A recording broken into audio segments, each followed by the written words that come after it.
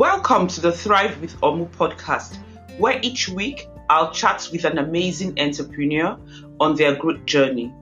They'll be sharing this with us to help and encourage us to take that bold step. Hello, people.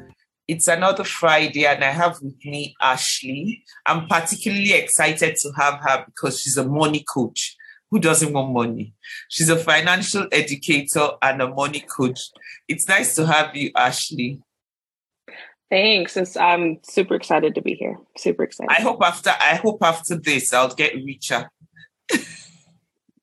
Hey, we're all richer. We're all richer little by little, minute by minute. It's all there. Oh, I don't want little by little. I want You want it all. I'm sure you get to hear that a lot. Yes, I do, which is hilarious. So tell us about yourself. Tell our listeners about yourself. I gotcha. So I am a financial educator and a money coach, like she said. So I help women entrepreneurs, people particularly in the service industry, coaches and consultants and agency owners, transform the relationship with money by showing them that it's not intimidating, but that money is just a tool to help you fund and create the life that you want. Okay, so I understand the money is a tool part because I get to explain that to people, even to my 23-year-old son. But I don't get the parts that says that you just said about transforming relationships. Is that what you said? Yes, transform your relationship with money.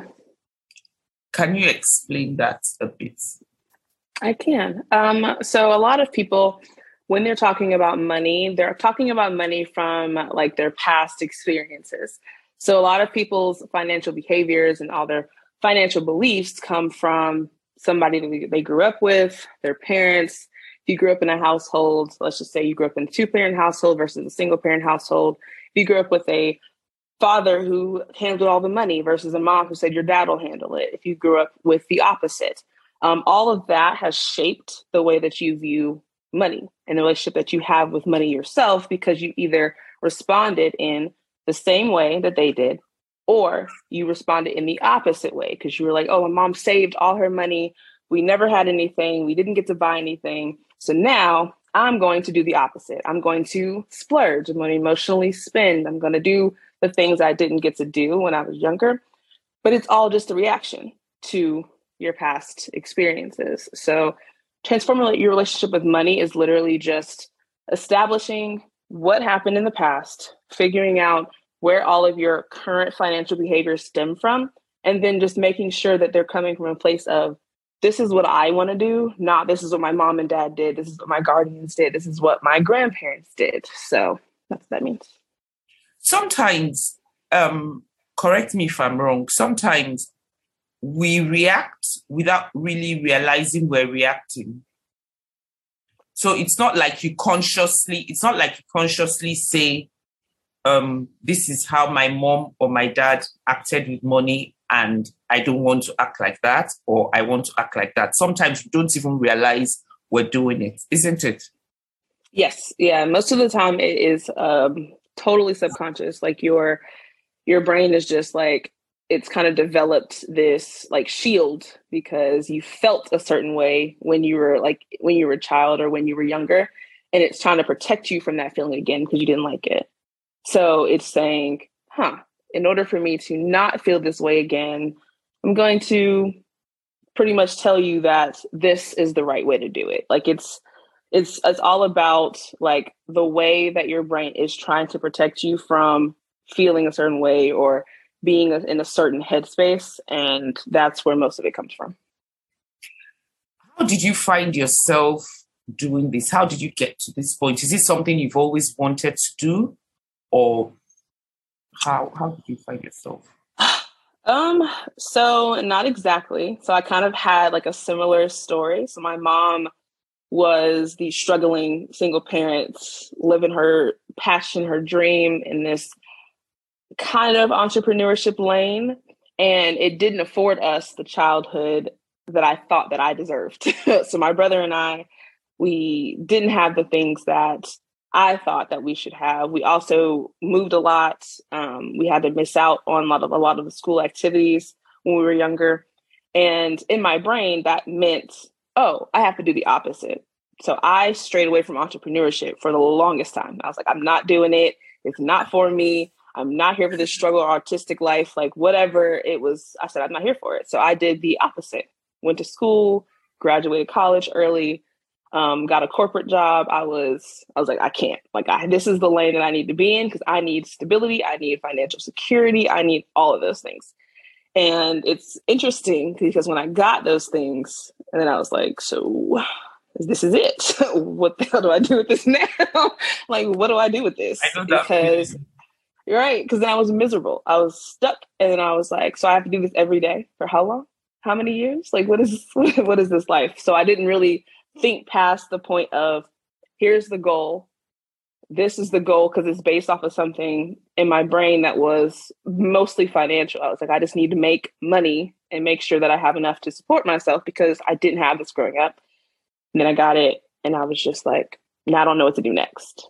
I was just kind of flailing in that corporate world where I was miserable, had money, was spending the money impulsively because I was sad at the job. So I was just buying things to fill that hole. I was buying things to fill that void.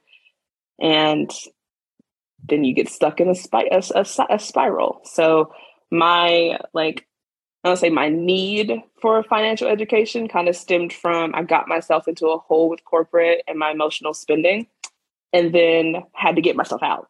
So that's pretty much how that went. So then it was like, once I left corporate or once I was booted from corporate, then it became, well, let's teach other people that they don't have to be financially tethered to their job. Like that's not what's keeping you here. It's not what should be keeping you at a job that you do not care for. And even if you care for it, what are you using your money for at this time? And then if you're in the entrepreneurship space already, how are you utilizing money and are you attached to it in such an emotional way that you're just making it the whole entire everything? Oh, wow. So that must have been really difficult. How were you able to get out of it?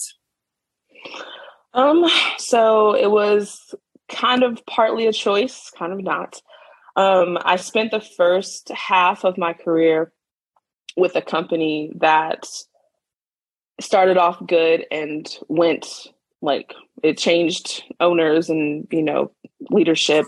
So it ended up being extremely stressful. So for that particular one, I did leave and I left, but instead of going to something completely different, I just left to do the same job at another company. Don't know why I thought that was a good idea. So I was like, oh, but I'm making a couple $1,000s more. It'll be fine. I'll be closer to Atlanta, doing all the things. And when I got to the second location, it was similar to the beginning of my first one. And after 2 years, it became the same thing that I was fighting in that first company. And I actually in COVID times, I actually got terminated from that position due to some made up rule that the president decided to enact all of a sudden. So I was kind of catapulted into the entrepreneurship space because I understood. For you. Yeah. It was waiting for you. It was waiting for me to land there, I guess. It was just like, well, you're going to do this anyway. So yeah, I landed there. And because of the way that I handled being terminated in the middle of a pandemic, I was like, I think I just felt that non-panic, just problem solve mode. I was like, I have to do this, and this in order to make sure I'm set up to then do what I need to do. So I was like, I started there. I started with personal finance and helping people get looking at their bank transactions, looking at their spending. I started in that space because that's where I was thriving in that moment. And then it kind of progressed from there. Awesome. How has the journey been? I mean, all through, let's go back to when you were childhood, school, the tough times with mom, being a single parent, graduating, working. all the setbacks and then finding yourself here, how did you cope every step of the way with that journey? I'm not gonna lie, the coping part was, depending on what stage of life I was in, was a little different.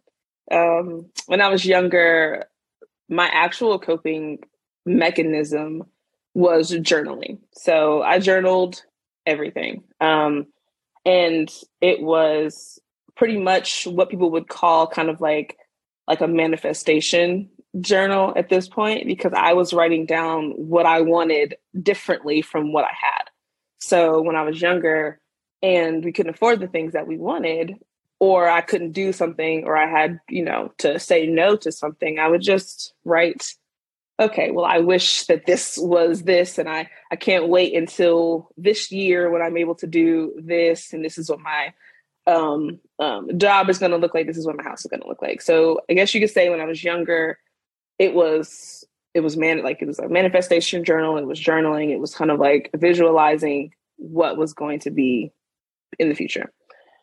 When I got into the actual thick of it, so like after college, and I'm working and I'm in corporate, honestly, I think my coping mechanisms changed for the worse. It became wine every night. It became half a bottle. It became a lot because I was trying to like mentally escape from Was this when you were working? Yes. This is when I was working. So it became, it was wine. It was whatever. I was sleeping on the couch. I was falling asleep watching TV. It was, like I said, emotional shopping, emotional spending, buying things after work just because I felt like going to the store because I was like, I had nothing else to do. I was trying to fill a hole. And I was like, yo, this is helping for this certain amount of time. And then I would regret it later because then I'd have to, pay for it. But it was, it was racking up credit card debt, all that good stuff. And of course, in the process of doing all that, my health was being affected. I was going into like weird depressive stages where I would sleep for days at a time. I developed health issues. I developed an autoimmune disease, psoriasis, while I was working in corporate due to the amount of stress that I was under. And then now having to carry that along with everything, because it doesn't go away. Like it's not something that comes and goes. It's once it comes out of your immune system, it's there. And you have to take either like medicine to keep it at bay, but it's still with you all the time. So of course, now you add more stress on top of that. And it's like going into that transition from corporate to entrepreneurship, the thing that actually helped me was a life coach. So the life coach, when I found her and to spend 6 months with her, she was probably like the turning point in my journey of thinking, which was super important to me. Yeah, it was the turning point in the thinking that I had to stop, because I was thinking that I was a victim at this job. I was thinking that I was a victim, and I was thinking all these things. And she explained to me that I was a choice. Mm-hmm. She was like, no, it's a choice. You're here and you stay here, and only you can fix that. So once I started on that, it was just kind of say uphill from there. Entrepreneurship is not an uphill battle, but it was at least catapulting into the entrepreneurship space, where it's been its own roller coaster ride, but still so much better than corporate. Oh, wow. So aside from the life coach, because I mean, it's one thing to have a life coach. So I must commend you. It's one thing to have a life coach, and it's another to actually do what you're told or to follow the instructions from the life coach. Because I know people who go from one life coach to another and pay the same life coach year after year, and they're not changing.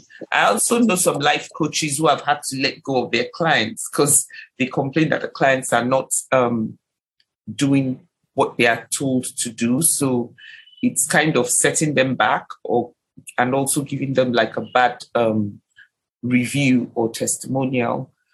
So I must commend you for actually following through with whatever it is that your life coach must have told you to do? Aside from the life coach, what else? I mean, because it's all a mindset thing and it's in the head. So what were those things that you said to yourself, or there's some people that honestly really and truly can't afford a life coach? So if I'm going to take some pieces out of that, I guess the most important part was I started to second guess my initial thought or decision. People were like, well, what do you mean? So if I had a thought like this particular incident has created an emotion, so I'm annoyed at this thing, I'm angry at this thing, I started to second guess it. I was like, so what am I actually angry at? Yeah. So it's kind of like you start that you start self-coaching yourself. You process it, and so you're actually able to name what emotion it is you're feeling. Yes. So it's like starting to name it. So it's like, if I'm thinking that the job that I'm at is horrible and the people there suck and all this good stuff, now it's like, let's take a minute. Let's think about the scenario.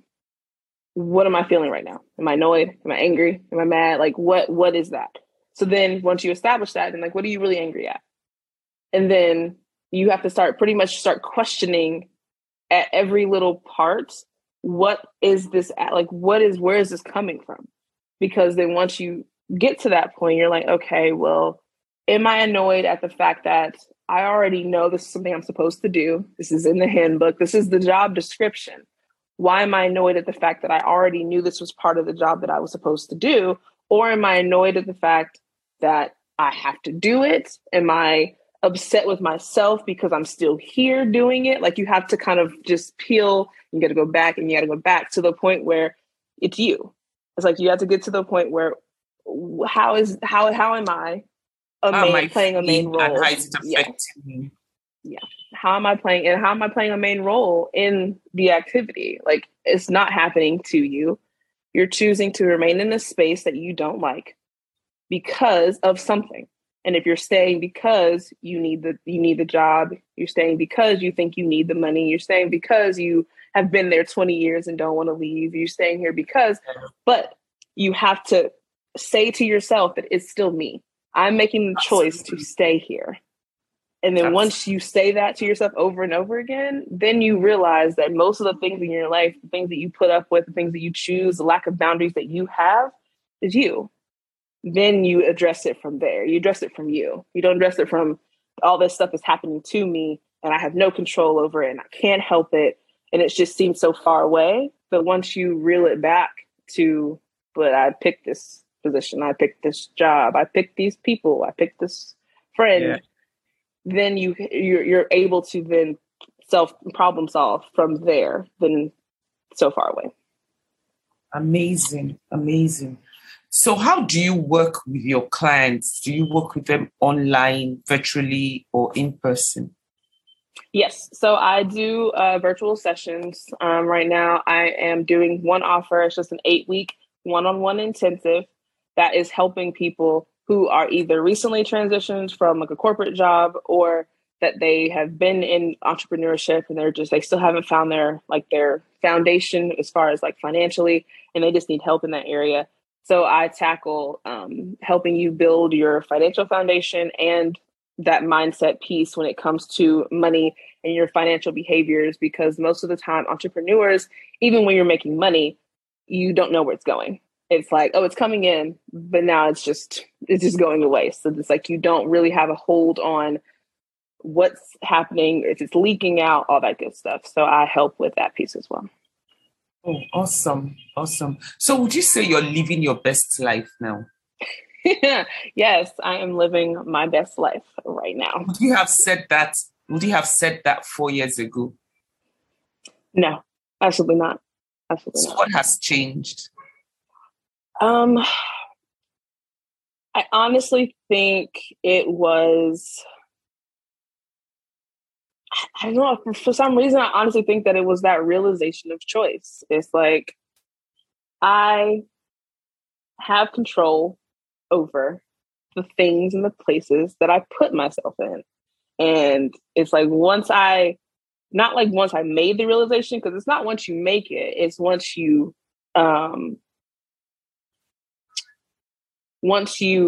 accept it and you drill it into your head. So it's not like, oh, I realized it one day and it's just all happy-go-lucky from there. It's saying it and saying it and saying it and applying it and applying it.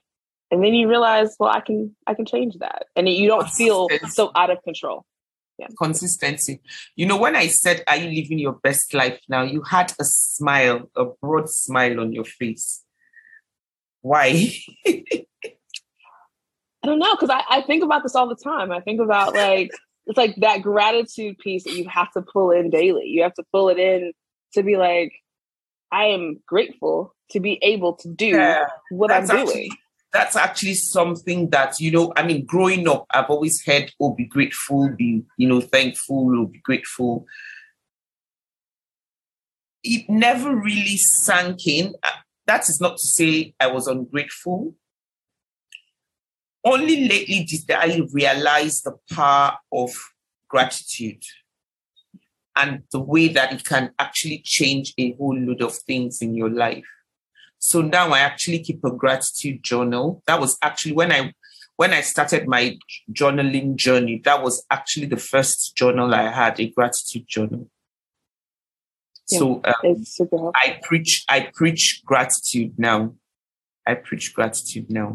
So before we go, is there any other thing you want to share with us? It's been an amazing few minutes talking with you. I'm certainly going to need you at some point in time, but my heart is broken. I thought I'll be making a lot of money when I finish recording this episode. We have to try again. It's all good. So I guess the last thing I want to say is that it's like, don't let society and other people determine what your definition of success is. And a lot of people are like... Most of my guests have actually said same thing in different ways. And there's something I read somewhere and it's just stuck in my head is don't ever give someone else the pen to write your story. Yep. Write your story yourself. And I mean, that makes a whole lot of sense. Yeah, it does. And that's, I'm not trying to live by like that, because if it was up to me, I'd be like, oh, I just need millions and millions and millions and millions and all these extra things. But then if I sit back and think about it, that's not what's important to me. Like, I enjoy having time to do whatever I want to do. Obviously, you've tasted that part of life, which I tell people, where you were able, you kept getting the material things, but you were not being fulfilled. Yeah. So you now ask yourself, it's not really about having material things, really. It won't bring you happiness. Exactly. Awesome. Thank you so much, Ashley. I enjoyed every minute I spent with you. You are so welcome. You are so welcome. Thank you. Thanks a lot. And so, my people, that was Ashley, our money coach and our financial educator. If you want to watch her live, go to the YouTube channel and subscribe and watch her. Otherwise, you can listen on our podcast. And also, don't forget to drop a comment so we can improve. Thank you. I'm out. Thank you for listening to today's episode of Thrive with Omu podcast. This is your host, Omu Obilo.